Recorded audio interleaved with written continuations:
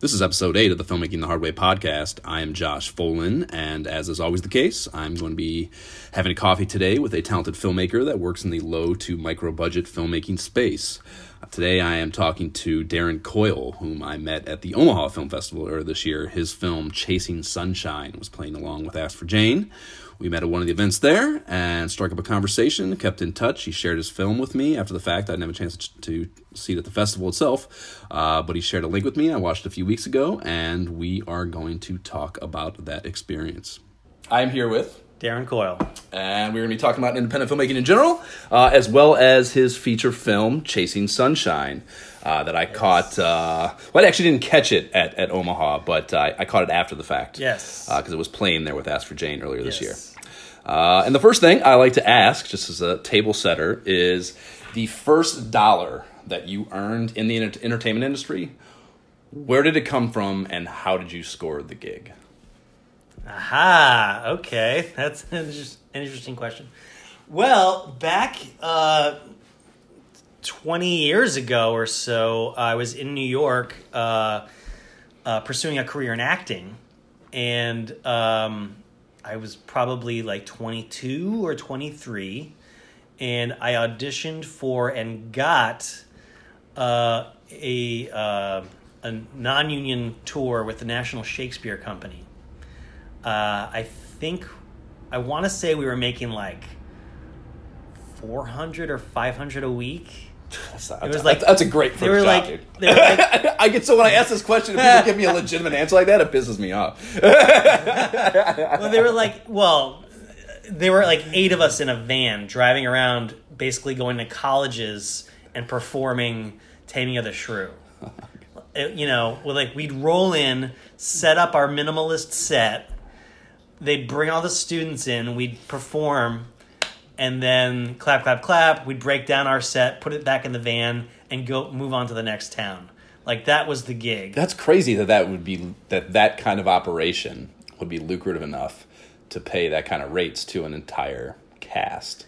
That they were that the colleges were paying that much money for that. Yeah, well, makes me want to start it like one of these. Well, you know what? A lot of the schools we were going to were like, we weren't going to like Harvard and Yale. We were going to like smaller community colleges in like Missouri and Louisiana and stuff like that. Like the kind of places that like probably don't get a live, production of Shakespeare all the time. So like that was their thing for that month, So like that's what they wanted to spend their money on, And there were only 8 of us. We all played multiple roles and stuff like that too. So and we were all like, I was the prop master, and so and so was in charge of this, and so was in charge of the wardrobe, whatever. So we were all wearing many different hats. So the $400 or $500 we were making a week was a little bit underpaid, considering the amount of hours. A first job is supposed to be underpaid. No, you're absolutely right. You're absolutely right. And you know what? It was a great gig, and I did it for like 3 or 4 months. And I met some great people doing it, and I honestly I had never done Shakespeare before, so that was kind of like I had never performed it. Obviously, I'd read it and studied it in school and whatever, but like I never performed it, so that was kind of like a new thing. And yeah, I guess as far as first gigs go, it was pretty darn good. It's not bad. Yeah. And also, not that you could have had any grasp of it being the case when you were doing it, but that is a great. I don't know. It's a great, not introduction necessarily, but it's a great experience to have if you're going to be going into independent film, where, as we'll get into, you are wearing so many different hats, and you're kind of just like making shit work. You know what I mean? And that sounds very much you roll in and you just figure it out when you get there. You're very it's very hands on. You don't at no point in time is there a task where you go, oh, who's going to do that? You see the task and you go, oh, I'm going to do that. I'm the one who's going to do that. Right. I'm going to move all that shit from there to there. Or can we swear? Yeah. All right. I'm going to be. You talk to me like, how could I possibly have an entire conversation with no swear words? Who's going to be the one that operates the lights for this one thing, or I'm going to be the one who does that. So lots of different hats. you make a good point. Like coming from a theater background, like when I was growing up, did theater, and so you do learn first of all humility, but you also learn a work ethic that like you're gonna do it. So you end up doing lots of different things. Maybe you're not the best person to do the costumes, but you don't have anyone else. Right. So you're just doing it and figure it out. And by the third or fourth time you do costumes, maybe you actually do know what you're doing. Right. And you had to develop a little system, and that's so much about a component of producing for independent film too, is just like figuring out, like you don't have someone to teach it to you, so you just figure out like what's a little flow chart that I can make for myself that is reliably going to accomplish this goal in a more efficient way next time than the way I did it this time. You know what I mean? And I think that's one of the biggest things I've learned over the last decade is like figuring out ways, like systems for myself to make these things work in these fucked up situations. I know it's cliche, but like necessity is the mother of invention. Right. So if you're just like, I need like a system, or if you're like a call sheet, for instance, you're like, you make up your own call sheet. And you learn from experiences to like what should be or not be on there, and like sometimes you put stuff on there, and then later on you're like, oh, I shouldn't have put that on there, or you don't put something on there, and you're like, oh, why didn't I put that on the call sheet? I've had 11 people ask me the same fucking question today. Yeah. I should have put this on the fucking call sheet. Yeah. And then you go, next time you put that shit on the call sheet.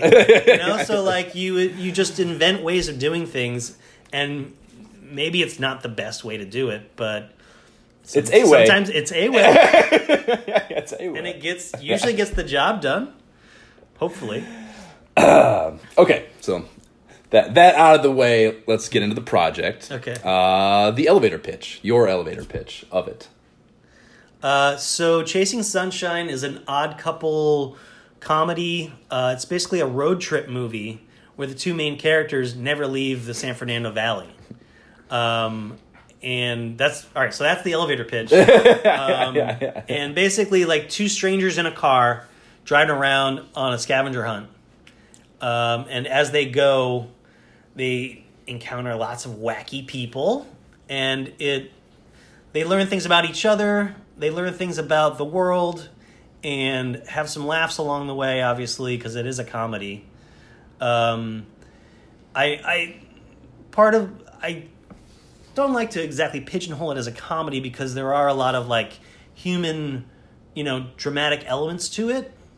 But on the whole, it's there to make you laugh and enjoy the ride. But the characters actually do have moments of self-realization and and emotion, and so it's more of like a human story as opposed to just for just dancing around for laughs. Right. Yeah, I mean, I don't know if I'm capable of writing something that doesn't have comedic. Like I can't imagine writing an entire piece that's just like heavily dealing with some subject matter. That's not like I think the way human beings deal with things. No matter how, in fact, the more fucked up it is, the more I think people rely on humor, laughs to make it fucking okay for them. Make the situation okay. Yeah, for sure. So yeah, I mean, Catch-22 is like, it's about them dealing with a dead girl, in their apartment. They're not sure how it got there. And, it's, I think, a hilarious movie. I laugh constantly. Both writing and watching it. So, I think that's a smart thing to do no matter what your subject matter is, to make sure you paint in as much comedy as you can. Because, I mean, I like to think it's like a comedy with a heart. Like you're not there just to make laughs. The comedy comes from people just being human. There's not set up punchline, set up punchline. Right. The jokes and the comedy, the humor comes from these people just being human, and going after their own little self-serving goals. Which right. I hate to boil it down like that. That's what acting is, but that's essentially what it is. You're being a human being who's going after their own selfish little goals, mm-hmm. and trying to get around obstacles along the way. Work. What were/are your roles on it? And all of them. I mean, we can look on IMDb and see that you directed it, produced it, wrote it as well. You didn't edit, did you? I did. Did you? Okay, so edited it as well. But independent production tends to push you into dealing with dumb shit a lot on these things. So, like, talk to me also about the dumbass remedial tasks that maybe aren't necessarily credited in the credits. So, yes, I wrote it and directed it, also produced it, and then edited it mostly. We brought in another editor to kind of do a pass. But I would say like 80% of it I edited because I work for free. And then we brought in a guy to like do a pass. So, and then some of the things that you're saying, like, what are the uncredited things that you did, basically? Yeah. Well, I made props. So there's within the story there is a local chicken joint that has like a special going on, 2 buckets for one, 2 bucket fiestas for the price of one. And so I thought, and so that's like referenced in one of the earlier scenes. And then later on in one of the other scenes, there's a table with a bunch of food items on it. And I thought it would be a fun little callback if I had a bucket of chicken from Senior Chickens on the table. And none of the characters reference it or anything like that. It's just there. Most of the people who watch the movie probably don't even notice it. But I do. And so I had to make that bucket. And our art director, who's also my brother, Pat Coyle, made the logo. And so like I cut out the logo and got rubber cement and basically like put it on this like striped bucket. It says Senior Chicken. Well, also because they actually take the bucket and put it over a guy's head, so it actually does play into the scene, but it's subtle.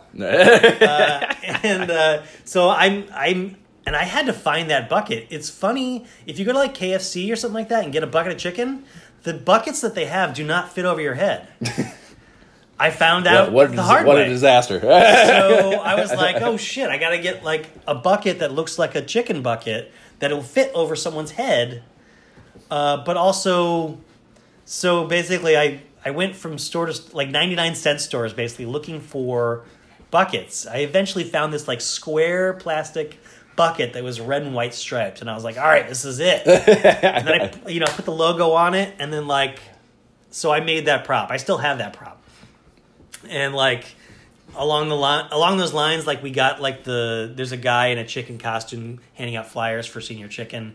I got the chicken costume. I still have that. I actually wore it to a film festival and hung out in the lobby for 3 hours handing out flyers for my screening. I was at someone else's screening. Indie Film Marketing 101. So you ever went to AFM and have you ever been to AFM?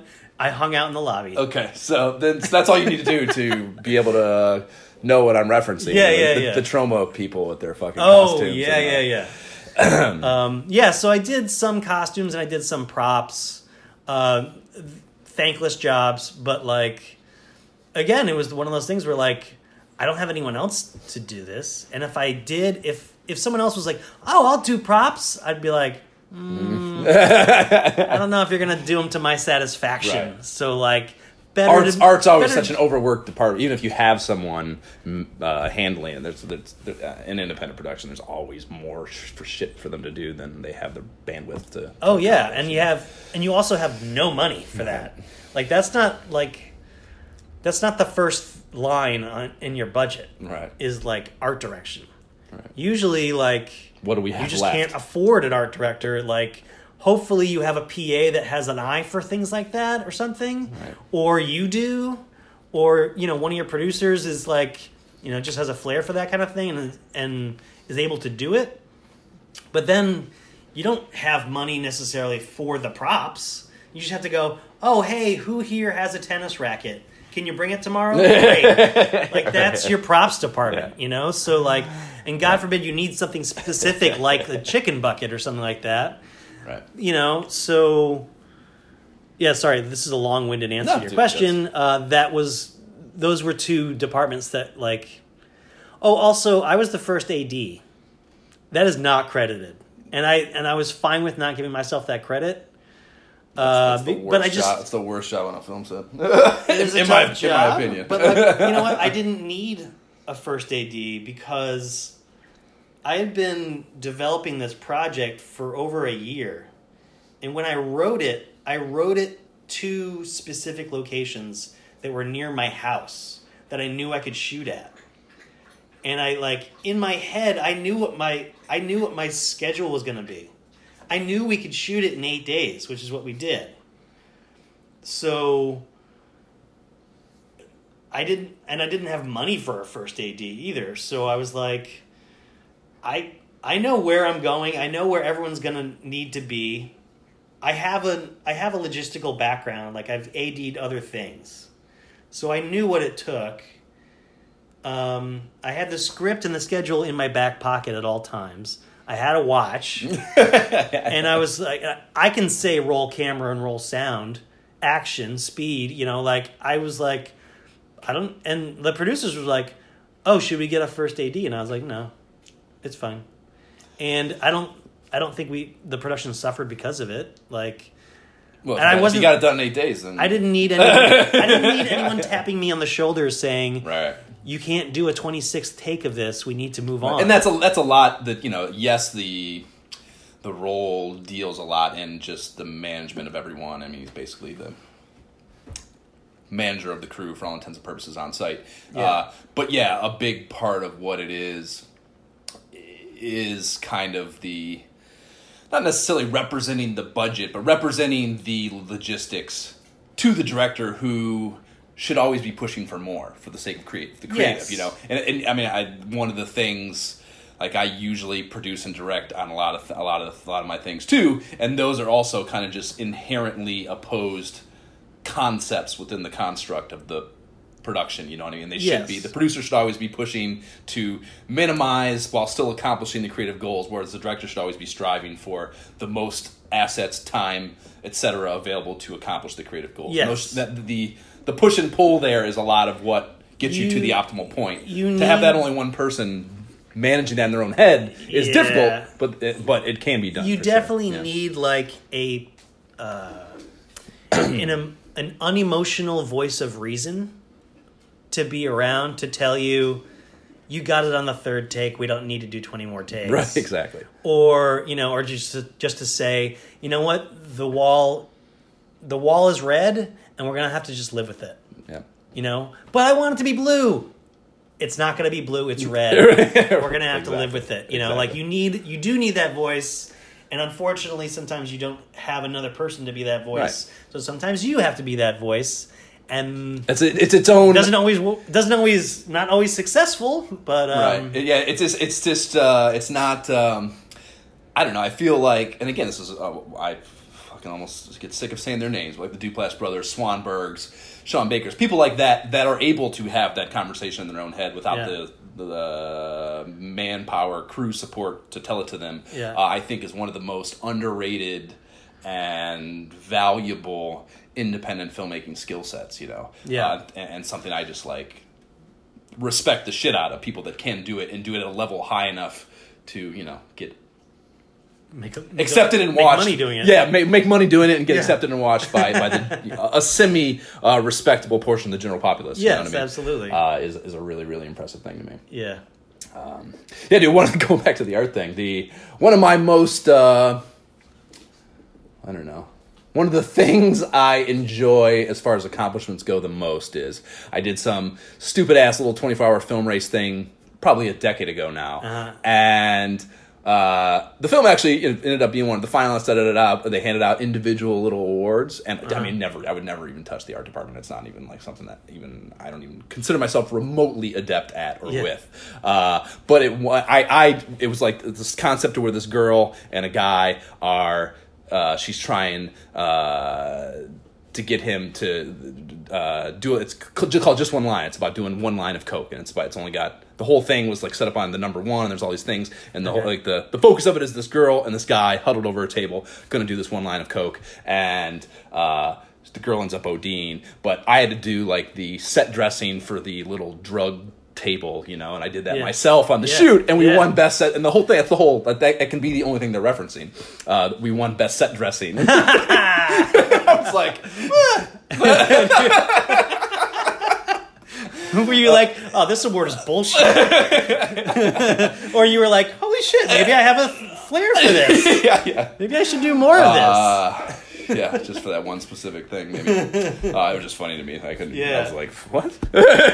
Well, clearly you did a good job. clearly. And like it sounds like Or clearly, I don't remember the other finalists, but clearly they must have done not a very good job with art direction. Well, those 24-hour film contests are always, Who knows? Yeah, it's a roll of the dice. for sure. Anyhow, how much time was spent fundraising? What were the sources? And what were the percentages of those sources? Sure. So, as far as time goes, that's an interesting question because we kind of did two surges of fundraising. Initially, we did a crowdfunding campaign, which was a 30-day campaign, which is something you can't just... And you hadn't done any equity outreach or anything, trying to raise any money part. That was the first. No. That was what we were going to do. From the get-go, just because conceptually our project, we knew it was an indie film. It was a little film that could kind of a thing, and we liked that we were going to crowdfund it. Like that. We felt like that was within the spirit of the film. It was kind of like Stone Soup. Everyone's going to bring a little something. And when everyone brings a little something, if you get enough people to bring a little something, you get a big something. And so the crowdfunding campaign, we spent a couple of months before it, prepping. You gotta prime the pump on that one. You can't just like, to put it mildly. You can't just like jump into it and go, "Hey everybody, we're doing this thing now. Give us money." Like, well, you can, but you're probably not going to succeed. Not gonna work, right? Yeah. So you really have to like establish your networks months before you actually do this thing, and then once you go live, it's It's a 60-hour-a-week job if you have any hope of succeeding. You really have to do it, and you have to like connect to everyone you've ever met, whether you know them well or not. And be the worst human being in their lives for the entire 30 days. And you have to be shameless. You have to be shameless. And you're not asking for a handout, though. You're not asking for them to give you money. You're asking for them to contribute to the project. And once they do, they are a part of that project. And that's what you have to go into it. And that's how you have to talk about it. You can't just say, just give me money. Hey, can you give me money, please? It's not like that. You have to be like, look, this is the project we're doing. Come and be a part of it. It's going to be awesome. You need to get on this train. It's leaving the station. And so we did that for 30 days, and we raised we raised 2/3 of our eventual budget doing that, and that money got us through production. There were a couple of things in production that cost more than we had initially thought they were going to, so that money was supposed to get us just through the whole thing, but. It turns out it only basically got us through production. At which point in time, which is why I edited it. Because I was like, oh, we have no money for post-production now. I guess I'm going to edit it, and like, I mean, I was going to be the assistant editor on it. I was going to do all the like bullshit work. So you cut shit before, it wasn't the first time. No, it wasn't the first time. It was the first time I'd ever used Premiere. I had used other things, but I never really used Premiere. So I was like teaching myself as I went.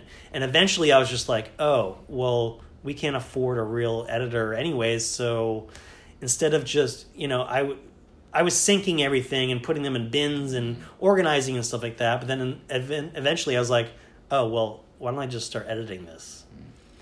At which point in time, I got that as far as I could get it, and then I said to my producers, I was like, okay, we have no money, but we need money to finish this thing. We need to do color correction. We need to do sound mix. We need to do a soundtrack. Those things you can get for free, but they're going to be like, you want to at least pay someone something because you're going to get what you pay for, for these things.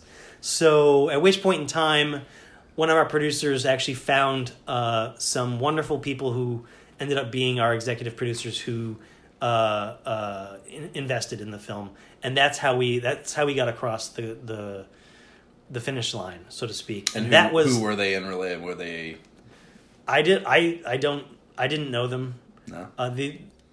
He's never told you where they came from. No, Eric Hover is one of our producers, and he just magically made money appear. He finds people and he gets them to give him money to make movies. Like, I'm not saying give. That's the wrong term. Invest. They invest in his movies. That is his special gift, which was great because that is not my gift. I am not good at that. So he was able to find us enough. I think it was 5 investors, and that got us the final 1/3 of our budget. That got us across the finish line to finish it with color correcting and sound and all that stuff. Wow. And even then, we're still on a shoestring budget. Don't get me wrong, but I mean, you do need to pay some people something for those. Yeah, things. those might sound. It's getting editors, re-recording mixers, shit like that. You're not going to get anyone of value without paying them something for sure. Yeah, I mean, you can get a really kid that's like right out of film school who doesn't know what they're doing to do it for free, but then you're going to get what a kid out of film school who doesn't know what they're doing can do. Right. So, for sure. Okay. Did I answer your question? Yes, for sure. And nuts and bolts stuff. So I'm just going to fire a bunch of quick questions at you here and fire back the best answer you can. How many shoot days? 8, you already said, right? Well, it was 8 initial days, and then we had a pickup day, so it was 9 altogether. Okay. Yeah. How many script pages? 90. Number of speaking roles? That's an excellent question. I think it's 12. Okay. Average daily crew head count? The crew, let's see, 1, 2, 3, 4, 5. 5 or 6. Okay. Number of locations? I want to say about 10. Okay. 10 or 12, somewhere around there. And this is the funnest one to me. Estimated cost per plate for meals and from whom those meals were sourced. Well, I believe in having a good lunch. A good lunch makes for a happy crew, especially if you're not paying them a lot. Well, that's why this is in here. It's like the baseline provision you have to have there to get real work out of people. Yeah. You can't regardless just of what the make pay a is. bunch of peanut butter and jelly sandwiches and hand them out. Right. Like, you better spend a couple dollars on this and at a good place. Now, I'm not saying you take them to a restaurant, you sit down and you have waiter service or whatever, but find the best sandwich place in that neighborhood, and that's where you're getting it from. Mm-hmm. I would say per plate, it was somewhere between $10 and $15 per plate. Okay. And I hope the crew would say that the food was good. I know a couple times people were like, wow, this is really good. Where'd you get this? And I was like, all right, awesome. So you're ordering then piecemeal every day from a different place, like whatever was local? Or Yeah. Usually that tends to pan out. We because it's variety. Like the thing I think people get most bitchy about is like a lot of times, particularly low budget caterers will like kind of just have like slight variations on the same things in like a few different ways, and then over the course of a 2-week shoot or something, you're getting like only really 3 or 4 different. Yeah. No. We didn't. I mean, we didn't have a caterer, so that was one of the things. We basically used my apartment as like our headquarters. That was one of my questions. Our call every day was to my apartment. Okay. And then from my apartment, we did hair and makeup, and then we went to location. Right. Basically, that's how it went.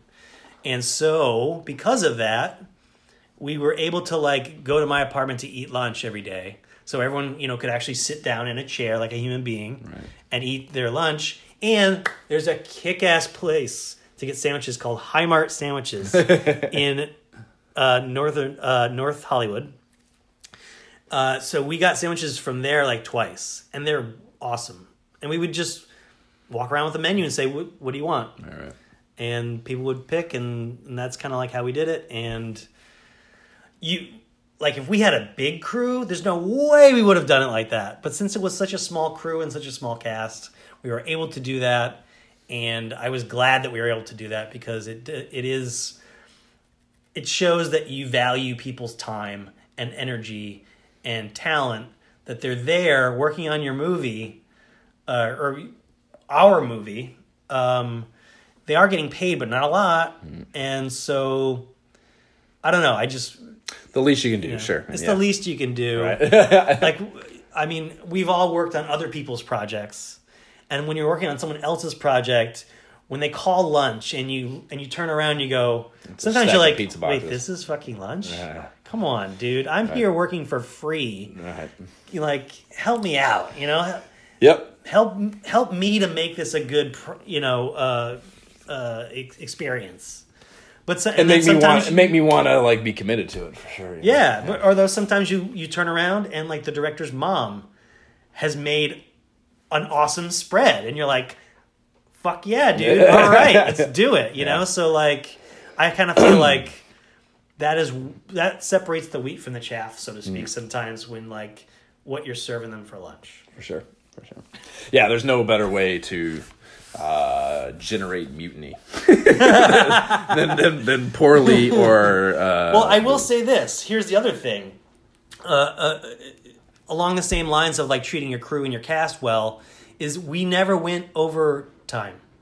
We never went longer than 12 hours. I'm pretty sure most of the days we were done at 10 hours. Because we were shooting outside most of the time, we were shooting in daylight. Once the sun goes down, you're done. Right. And like I said, I'd basically been putting that project together in my head for a year. I knew exactly where I wanted to shoot things. I knew exactly what I wanted to shoot there, and I didn't need more than 3 takes because my cast was so awesome. My cast rehearsed for weeks before we shot. Therefore, when we actually get on set and your cameras are rolling, this is a scene you've rehearsed for weeks and weeks. You know it backwards and forwards. So you only need 3 or 4 takes. And as long as everyone's happy, then move on to the next thing. For sure. And yeah. For sure. So the production timeline, where are you at now? When did it start? When did you shoot, post milestones, et cetera, et cetera? So the actual date stamps on those things. Okay, so it was 2016, so 3 years ago, is when we did the first table read. And we did a couple table reads, actually, which was great for me as a writer because you can hear it out loud and you get feedback from the actors. And they're not, and it's good, constructive feedback. They just go, hey, in this one scene, I think it'd be funnier if so-and-so said this line instead of me. Or, just things like that. So anyway, 2016, probably about the summer, we did a couple of table reads. Then in the fall of 2016, we did the crowdfunding campaign. And then in the spring of 17, that's when we shot. I think we shot in March of 17. And then that's when we ran out of money. And that's when I just got in there and I was editing every weekend. I was spending 10 hours a day just editing because I also had a day job at the time too. So, and then we edited for a good 6 months, off and on, and basically just me. And then I'd show, when I finally had something to show someone, I'd showed a cut to our producers just to get their input in. And then it wasn't until April of 2018 that we had a final cut. And then it still even hadn't been color corrected or anything like that. But there was the Jim Thorpe Film Festival in Jim Thorpe, Pennsylvania. They're in their second year and they were accepting films. I had never heard of the film festival or anything like that, but I was just they were giving out huge discounts. They just wanted submissions. Mm-hmm. So I submitted the rough cut to them and they came back 3 weeks later saying, we really like it. when's your fine cut going to be ready? Will it be ready for our festival? And I was like, well, it will now. Mm-hmm. And so that was kind of like trial by fire. It was just like, all right, well now we have a deadline. And it just happened recently because I was asking you about it. Yeah. Okay. I think it was in April. Did you guys go? Yeah. Well, I believe Greg did go. Yeah. I didn't go. You didn't go. But yeah, I think he said it was cool. I think. Yeah, it's a fun little festival, and it's in this small town of Jim Thorpe, Pennsylvania, and like they have this great theater that's like a 200-year-old like opera house that's now a movie theater / live events. You know, they have bands there and stuff like that. So basically, the spring of 2018 is when we like finally had like a fine cut of it. So what was the time window between? So you were like, okay, this is picture done, and you had done. I mean, when you say it was the content wise, the story was there. It was done. So but none of the sound, none of the. I mean, it was just picture. You're saying at that point, yeah. And so, what was the time window between that and like getting this acceptance and going, okay, we need to have something to show human beings? About a month. A month. That's a very tight window. And it's good to have a deadline. Deadlines are great. Because it makes you go, oh shit, we have to do this now. So, luckily I have a good friend who's a sound engineer named Pete Pennebrae, who was the engineer on this. And he was a really quick turnaround. Like, I gave him everything, and I had a sound mix from him in like 2 weeks. Because he has a home studio, and he loves projects like this. So that was kind of like, I mean, I paid him, don't get me wrong, but not a lot. And then the color correct, that was just something that we had. Some of our producers had a friend who was starting a post-production house, and they were like willing to do it for friend prices or whatever. And then but I was like, okay, well, we need it by this date. And so well, he colors a few days. The sound is the big thing to have it pulled off in a month on an indie budget. Well, I mean, luckily, there wasn't a ton of. It wasn't super complicated for sound wise, and none of the music that we had, we didn't score the scenes. All the music was just interstitial. It was just between scenes, so that made it a lot easier to do. Editing wise and mix wise. So yeah, we had a final cut of the whole shebang by the end of April of 2018. And there were still some tweaks to be done, but we had something we could show a theater full of people, right? And not cringe every 10 minutes. And only 10 minutes isn't bad. Well, and here's another thing that I will say this about the whole editing process. It's a 90-page script, and the rule of thumb is like 45 seconds to a minute per page. The first cut that we had of the movie was around 77 minutes, which was shorter than I thought it was going to be, and me and the producers all went, "Yee, that's kind of short." But also we watched it and we all were like, this isn't funny. This isn't working. And it was tough to hear, but they were right. At which point in time I thought, all right, I'm going to go back in and I'm going to re-edit this thing. Or I'm going to edit it so that it's funny, that it's working. I don't give a damn how long it is. I don't care about the running time. So I didn't even look at the running times as I was editing. I just edited it scene by scene and just basically cut it down so that, because it's a comedy, timing is everything. So the timing had to be right. And when I finally finished the darn thing, it was 64 minutes, which was even more cringeworthy. But it was funny. And it was something I wanted to show other people, and other people thought it was funny too. And so I realized that it's a little unorthodox in as far as its running time goes, but I wasn't going to leave it the way it was just to have it be longer. Like I told you, I was especially just like, with comedy, if it's fucking, if it's better not be funny, working. What are we doing here? Yeah, exactly. It's like if it's not funny, it is painful. Right. So that's why it's the length that it is. But I'm not apologizing for it. I like that it's that length. I think it's what you do, dude. I think that's also a bit of an antiquated, I mean, festivals often will have like some sort of hard number, but I think even that is negotiable. If they like it, they like it. But even most of them, it's like it has to be longer than like 45 minutes, right? And which is not hard to do. No. And that's a very forgiving time, especially for ours, which was the length that it is. Right. It's a little difficult for programmers to wrap their heads around how the length that it is. Right. At least for some of them. Others are like, this is great. We can show another movie. Yeah, so we have plenty of time to clean the theater now. Yeah, exactly. Like they like it. Like we went to program can dump some shorts into this. Yeah. In Queens, we went to that festival in Queens in New York, and they showed it Queens World. No, it was called the it was called the Kew Gardens Film Festival. Okay. They've since changed it to the International Queens Film Festival or something like that. So they kind of rebranded, but it was called the Kew Gardens Film Festival.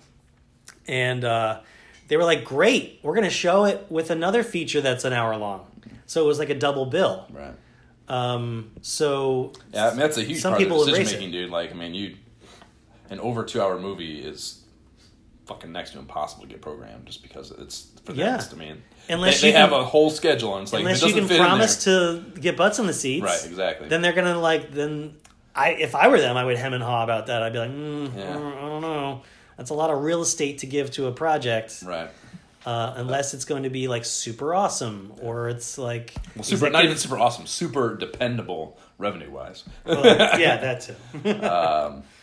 Cool. Okay, the most notable constraint, and not just money, that's obvious, but what did not having enough of that make most difficult for you, specifically? Not having enough of something. Well, I mean, it doesn't have to mean not having enough of something. Something that was more difficult because of the lack of enough money. All right, so this is kind of answering your question. One thing about our film is there are a number of, I think there's 5 or 6 scenes that are literally in the car. Only one of those was in the car where the car's not moving. All of the other ones, as written, the car was moving. This is one of my projects. They were literally driving around. I was going to ask how you did logistically. I presume there was not a process trailer involved. There was. That's the thing. So that was the major expense that we didn't plan on initially.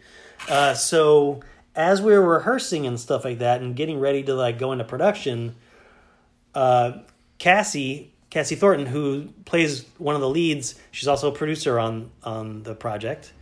At some point, she said to me, she's like, "I'm not comfortable acting these scenes in a moving car where this guy's having to drive and act and worry about all that shit at the same time." And because at first I was like, we'll just it'll be fine. But then I was just like, she's right. Yeah, that's tough. That's tough. And at the end of the day, it's a safety thing. You don't want them to crash into another car. It's going to really fuck your schedule up. That's going to really fuck your schedule up. You also don't want anyone to get hurt. And there's... So at that point in time, we were like, all right, well, fuck it. This is something we have to spend our money on. Even though and so we were able to get a process trailer and a camera car, and for one day. And for that one day, we shot 3 scenes in that car moving. We did it. We did it legit. We got a permit. We got cops. We got the whole shebang. And for one day, that was our most expensive day, obviously. How much is that's one of the biggest changes from New York to LA for me has been the film LA stuff. It's considerably more expensive. They do. There's a lot more service provided, so I'm not saying it's not warranted. Yeah. But just as far as hard numbers go, the municipal costs here are way fucking higher than New York. Well, you know what? It was more reasonable than I thought it would be. Like, because at first I was like, there's no way we're going to be able to afford this.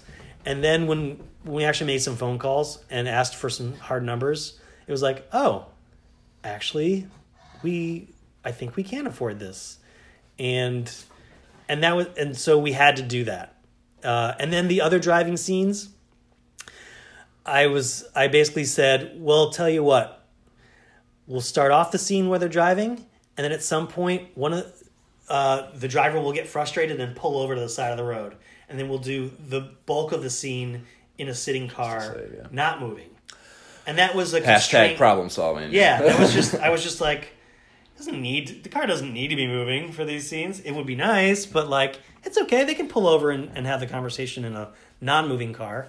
So the car stuff was kind of something we didn't have enough of, and it would have been nice to have 2 days with the trailer and do all the scenes like that, but we didn't have that. And do you have an idea what the actual sticker price ended up being for a day of shooting on a process trailer, including the permitting costs and the cops and everything? It was a quarter of our budget. Okay. It was a quarter of our budget for that one day. But I mean, looking back at it, first of all, it was super fun to shoot with a trailer like that and have cops. Because at one point you kind of, like, you're hemming and hawing. What was the actual escort? Like what? 2 cars? Like what? How many cops? Two cops in motorcycles. Okay. And we just basically drove up and down Vineland Avenue. That was what we were permitted for. That's what we did, and the cops were super awesome. And at one point, the trailer is huge. To change directions with that thing, you need a lot of room. Luckily, Vineland has 3 lanes in each direction, and that wasn't a problem. And the cops were awesome. Like, at some point, I was just like, this isn't working. The sun is in a bad place. We need to be going the other way, and blah, blah, blah. But I was like, and the cops were like, sure, we'll stop traffic. No problem. So the cops literally like stopped traffic in every direction so that we could turn around. And it was just like, probably the most interesting component of that gig for them is to like just interrupt a fucking major. Yeah. and I have to say, it was awesome. Yeah. Like, it was like, I mean, granted that we were paying them, that was their job. Right. But it was still like one of those things where you're just like, if you do have money for doing certain things, you can do them the quote unquote right way. And if I would love to have had a second day on that trailer, but we just couldn't afford it. Sure. So we ended up, that's what we made work, and it was a lot of fun and something I had never done before. So it was like a super learning experience too, of just like, because we were a small crew, so we didn't even have walkies. The manpower, dude, like the process trailer stuff, like the human beings necessary to properly and safely rig that is not a small job. Yeah, there's a lot more to it than you think. Yeah, especially and just lighting it. How do you light the inside of a car? How do you mic the inside of a car when the sound engineer isn't going to be in the car? Right. So the sound engineer is on the trailer. So she had to like work her magic in the car, and like there's a whole thing. Tape lavs in places. Basically, and then she put like a boom in the middle console. But it was just like there's a lot more to it than you would think, and it took us probably 2 or 3 hours just to rig the car before we could shoot anything, which is great for the actors because they get to rehearse and stuff like that. And I don't know, it was a cool day. It was a fun day. For like LED panels or anything for the lighting on the inside? Yes. Yeah. The DP had these the ribbons. LED, ribbons, the LED ribbons, which are like, you're like, how is this electrified? This is a piece of paper. This is battery. But it's like, nope, you're good. Yeah. And you can put them anywhere. Yep. And we were using my car, so I was like, tape anything you want anywhere. Do you need to put a hole in something? I don't care. Do it. It's fine. As long as it doesn't show on camera, I don't care. Yeah, those things are fucking cool, dude. The first time I saw those, I was like, that Yeah, is you're low like, budget. whoever That's- came up with that, God Yeah, bless you them. basically buy them. You can cut them to need. You know, they're just Yeah. literally ribbons. And Yeah, they're amazing. yeah, there's a whole business in like turning them into panels and stuff. People sell like the actual panels of them that you can just like, yeah, it's crazy. Yeah. Super cool solution for something that used to be much harder. A memorable benefit. So that's a constraint. Talk to me about, like, I have found that not having a lot of money and the constraints that it imposes upon you can often lead to creative solutions to things that you otherwise would not have come up with. So Yeah. talk to me about, if you can recall one, so it's okay to say I don't fucking remember, but if you can think of anything where not having the right amount of money caused you to create a solution that in hindsight you're like, I'm glad it ended up that way, because I think it caters to whatever thing that you would want to cater to in the long run. Yeah, okay.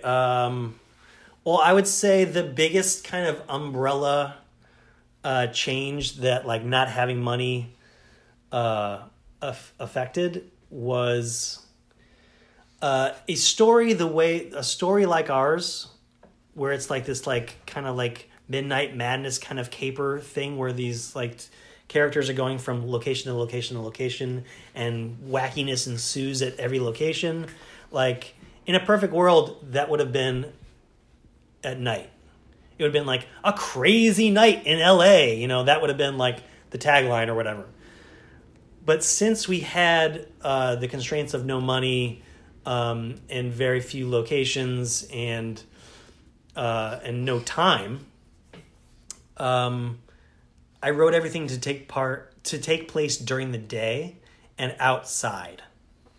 That way, you don't have to spend 2 hours lighting a scene. You don't need lights. You have God's 1K.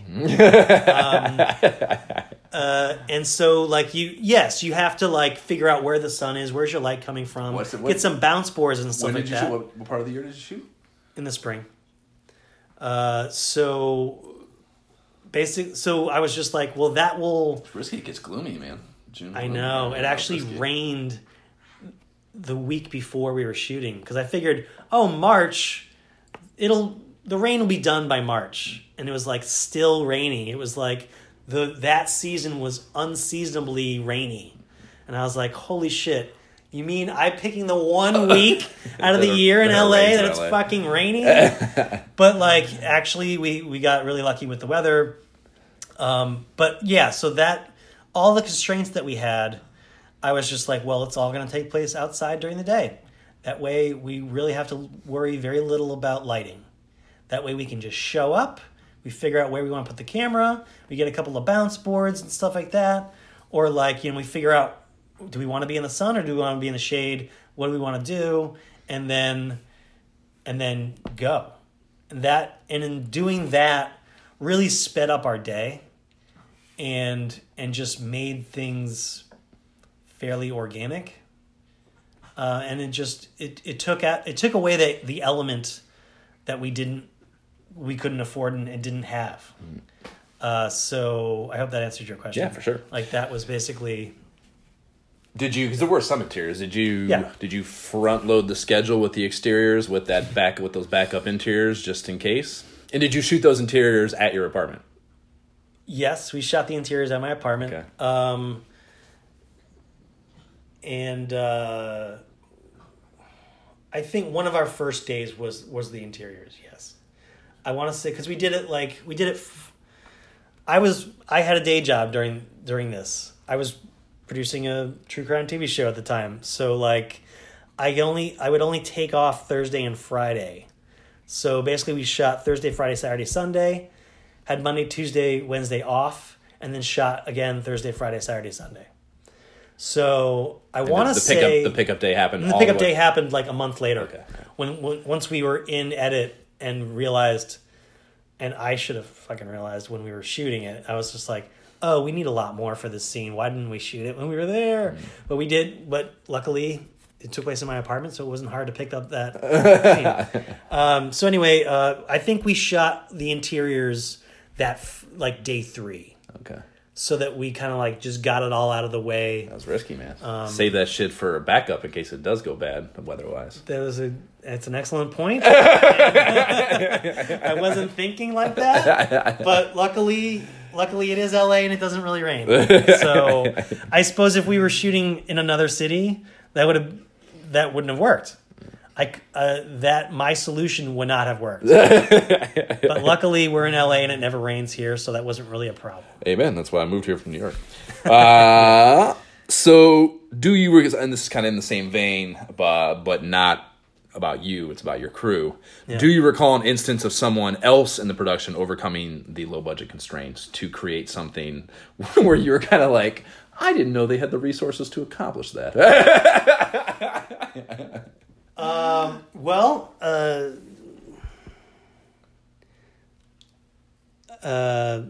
mean, I would say hats off to our DP, our director of photography, Katie Walker. It was not an ideal situation for her for pretty much all the reasons why I just said. Like, she couldn't really light a scene because they were all outside. And mostly handheld situations. Yeah. A lot of handheld stuff, and like a lot of like, especially in the car. What did you shoot on? Our A camera was a Red. Actually, this is another way that we sped things up. We had a 2-camera shoot. So most of the also scenes, with the sitcom thing. So most of the scenes we had 2 cameras, so that one take is essentially 2 takes. So you have that tiny crew running 2 cameras. That's really impressive. And so, anyways, hats off to our director of photography. A Red and a what? What was the other? A Red and a Sony A7S. Okay, was our B camera, and that presented certain problems when it came to the color correct, which in retrospect, our A camera and B camera should have been the same, but we just couldn't afford a second Red. Right. So we got what we had. In retrospect, I would have shot both as like a 5D or something like that, because we had 2 5Ds. But the DP also had a Red, and I was like, fuck it, I want to shoot it on a Red. I want you don't go to a car rental place and they go, do you want the Ferrari or do you want the Prius? And you go, I want the fucking Ferrari, dude. And so we were shooting with the Ferrari, and like we stuck her in the backseat of the car for a bunch of stuff, like a lot of handheld stuff, which is tough on your back, and just there's a lot of constraints that we had that Katie really rolled with, and was just like, and embraced what we didn't have. And it kind of it dictated a style to the cinematography of it because of that. Like, we couldn't put things on a 6-foot Dana dolly because we were stealing locations. Like, and we couldn't set up lights. We couldn't set up a 2K out the window and shoot it in, and we couldn't do all these like little bag of tricks that a lot of DPs have. So we had to make it kind of like run and gun and make it gritty and make a lot of things just handheld, and that ended up I feel like that ended up becoming the cinematic style of the film. Sure. And again, I'm talking a lot. No, that's the goal. Talking is the goal. Talking is the goal. We're not talking. Oh, okay, we're not good. even doing anything in a podcast situation. All right. Believe it or not a lot of people ask me about this. No, I'm serious. About what? About the movie. Like, no one. Very few people, my friends, my wife, like what the fuck? No one like sits around and goes, "No, hey Darren, how did you do that?" Only someone who also makes these things could possibly care how someone actually makes them, down to a nuts and bolts level. Yeah, dude. Well, yeah. As far as going back to the cinematographer thing, like that having a cinematographer that can roll with it is one of the wisest. Being able to ascertain whether or not a cinematographer can and is able, or rather, can and is willing to just roll with the constraints that a low budget production, because everyone wants a job, and like, everyone wants, especially a feature like there's a million talented people out there cinematography wise that are shooting a bunch of cool shit and getting paid a lot of money and very good at their job, but they're not shooting feature films. And when you tell someone who's doing a bunch of cool shit that's making a bunch of money would you like to shoot a feature film? They all nod their head yes. Yes. But that doesn't actually mean that they understand what shooting a feature film like this is going to be like, and the constraints they're going to have, and that it's not going to be a real, a demo reel contributing focus. It's going to be about telling the story within the constraints that we have. And not every cinematographer gets that, and being able to make your choice on who you're going to work with on these things, being able to tell whether they're capable of that is also a very underscored. Keeping those things in mind, when I was looking for a DP, I had a short list of recommendations from friends and stuff like that. And I had a short list, but the first thing I did was I sent them the script and I said, read the script. Because I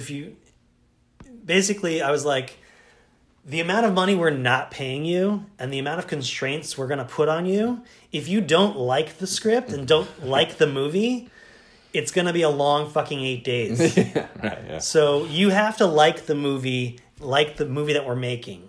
That was the first thing. And I was like, look, if you read it and you say, you know what, this isn't for me, you're not hurting my feelings. That's cool. Walk away. That's probably best for everybody. So after they read it and if they liked it, then I met with them for a cup of coffee. And we talked for 20 minutes and I led with all the bad stuff. I said, I can't pay you much.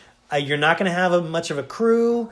We're going to shoot it in 8 days. All these things. I led with all the bad things. And I said, if after hearing all of that shit, you still want to work on this, let's talk. Then let's talk. If you hear all this shit and don't want to work on it, that's fine. Walk away. Probably best for everybody. And that was one of the. Katie obviously was on my short list, and she didn't care about all the constraints. She was like, "No, it's fine. Let's make the movie." And amen. Yeah. Biggest mistake you've personally made on the project?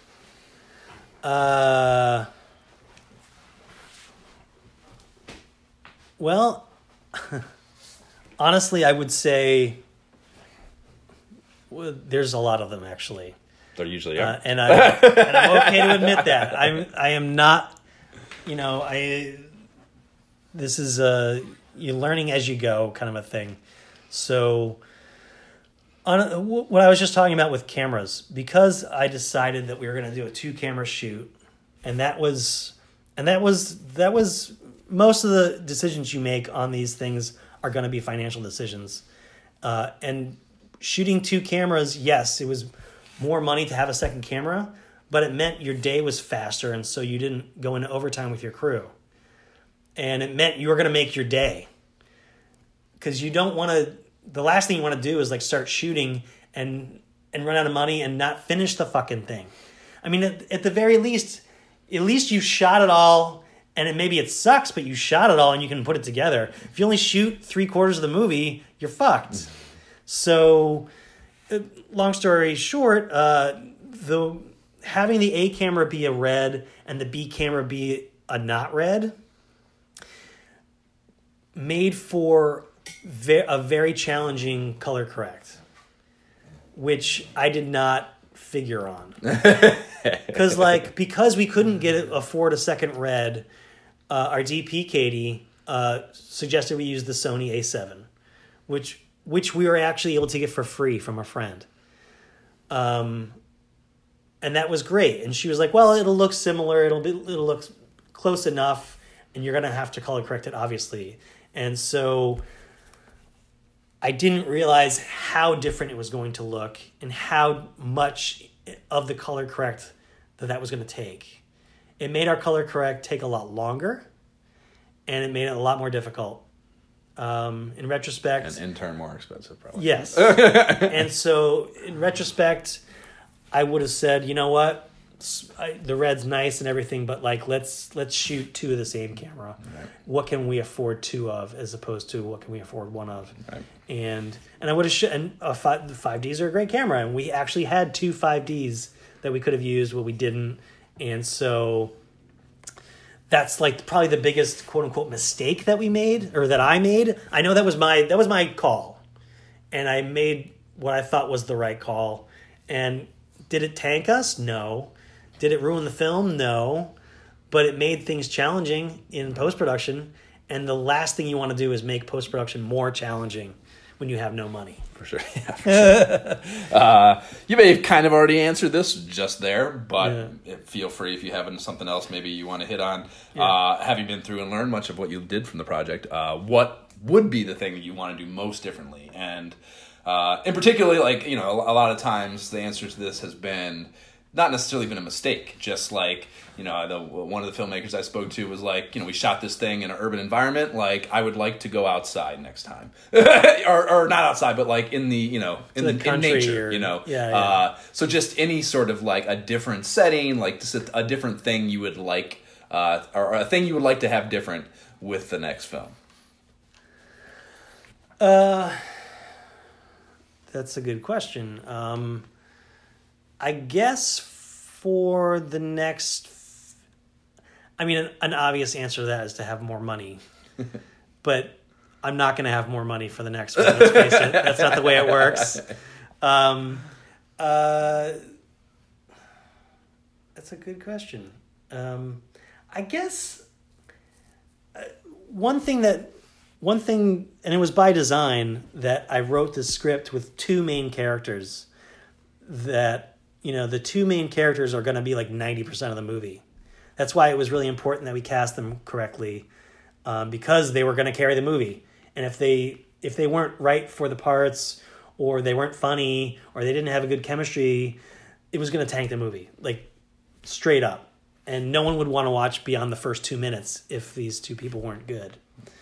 And Cassie and Trevor were awesome. I could not have hoped for a better cast.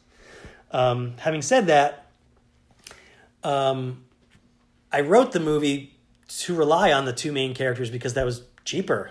If you only have to pay 2 actors for most of your days as opposed to having a cast of 25 every day, that's a lot of money. So I pared it down so it was basically just these 2 characters. In the future, I would like to have a story and a script that maybe has a few more main characters so that you're not relying so much on those characters and that storyline. You've got a couple of storylines going on. You've got a bunch of different characters, so that, and it makes it a little easier to have different chemistry and to have it be funnier if you can bring in another character. Like, you're like, oh, this situation's pretty funny, but wouldn't it be hilarious if they're like their father that they hadn't seen for 10 years that they hate walked in the door or something, you know, just like, I would have liked to have had maybe like a bigger cast, like a story that had a bigger cast that would make it more dynamic, a little bit less of a one-trick pony, so to speak. Yeah, I mean, you know, the way people consume things. I mean, you know, you often, or at least I often, maybe this is self-referential, but, you know, I often latch on to a particular character, and like, there's just more chances to generate that in a viewer and an audience member if there's more people for them to choose from, you know? Yeah, like if you're an audience member and you're watching a movie, and if you don't like a couple of the characters or something like that, that might make you stop watching it. But what about that other character that comes in and you fucking think he's hilarious and you're just waiting for that next scene that he's in? You're like, then you're going to stick around, you know? So it can become more engaging, for sure, I guess. So a couple of the project specific things, and we kind of already hit on them for the most part. All right, so I was going to ask kind of about the logistics of, so you said there were about 10 locations?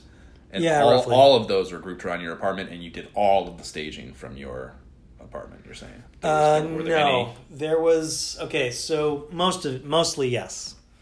Most of the days, we had our call and our wrap at my apartment. And that's where we kept all the equipment and stuff like that. And that's where we would often have lunch. And most of our locations were... You could walk to from my apartment, or we're a 5 to 10 minute drive from my apartment, all in that area.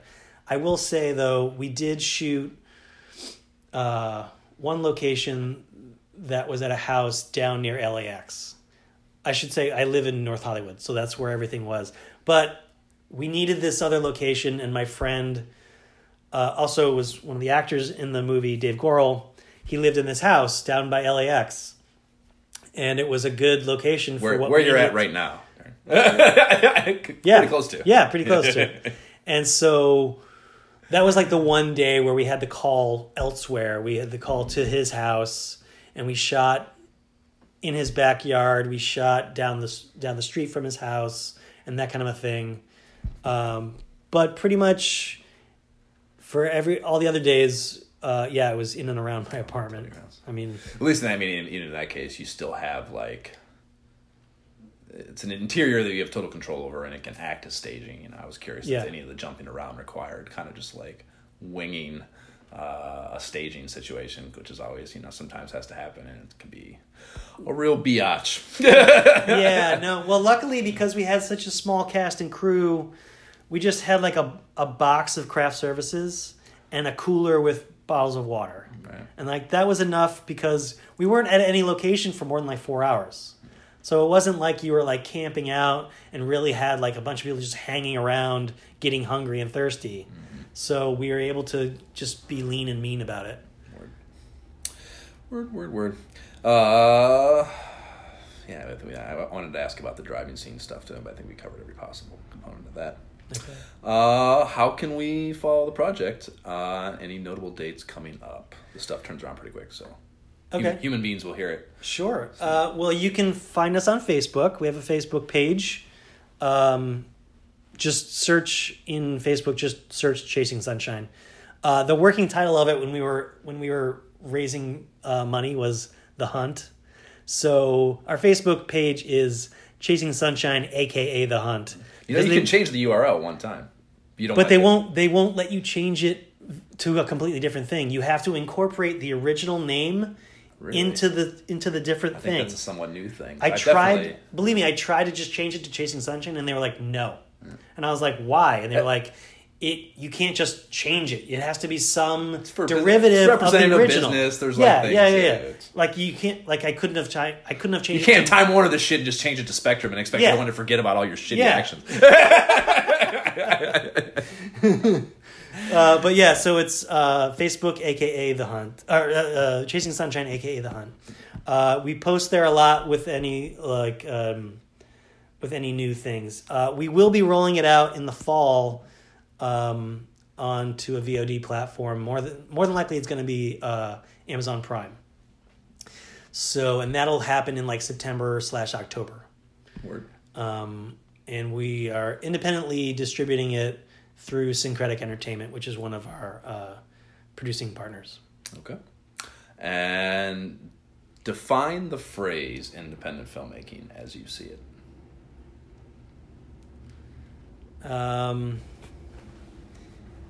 Independent filmmaking, I feel, is it is a chance for people to tell more diverse and interesting stories, and not ask permission to do so, because you don't have a studio giving you $100 million and looking over your shoulder with every turn of the corner. You're telling the story with your resources and someone's money. Maybe it's your money. And I feel like it opens the door because of that, because you don't have big studio money looking over your shoulder and questioning everything and saying, "Oh no, do it this way because that people will like that more and you'll sell more tickets." Of the thing. Yeah. So I feel like it's a chance for more diverse stories and voices to be heard without asking for permission to do so. I guess that's my best. Good one there. Where can people find you, socials, et cetera, et cetera? So, like I said, Facebook, and I also have a Twitter account. It's just Darren Coyle. I think it's Darren Coyle 0626. But I think if you just search Darren Coyle on Twitter, you'll find not a lot of them. There's not a lot of us. There's not a lot of us around.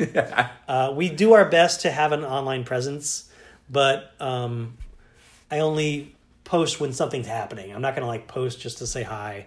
So we have from the crowdfunding campaign and also from Trevor's notoriety and celebrity. We have a good following, and they show up. They come to festivals and stuff like that, which is awesome to see. Yeah, Sure. Cool, man. Thank you. Appreciate your time. thank you. That is a wrap on episode 8 of the Filmmaking the Hard Way podcast.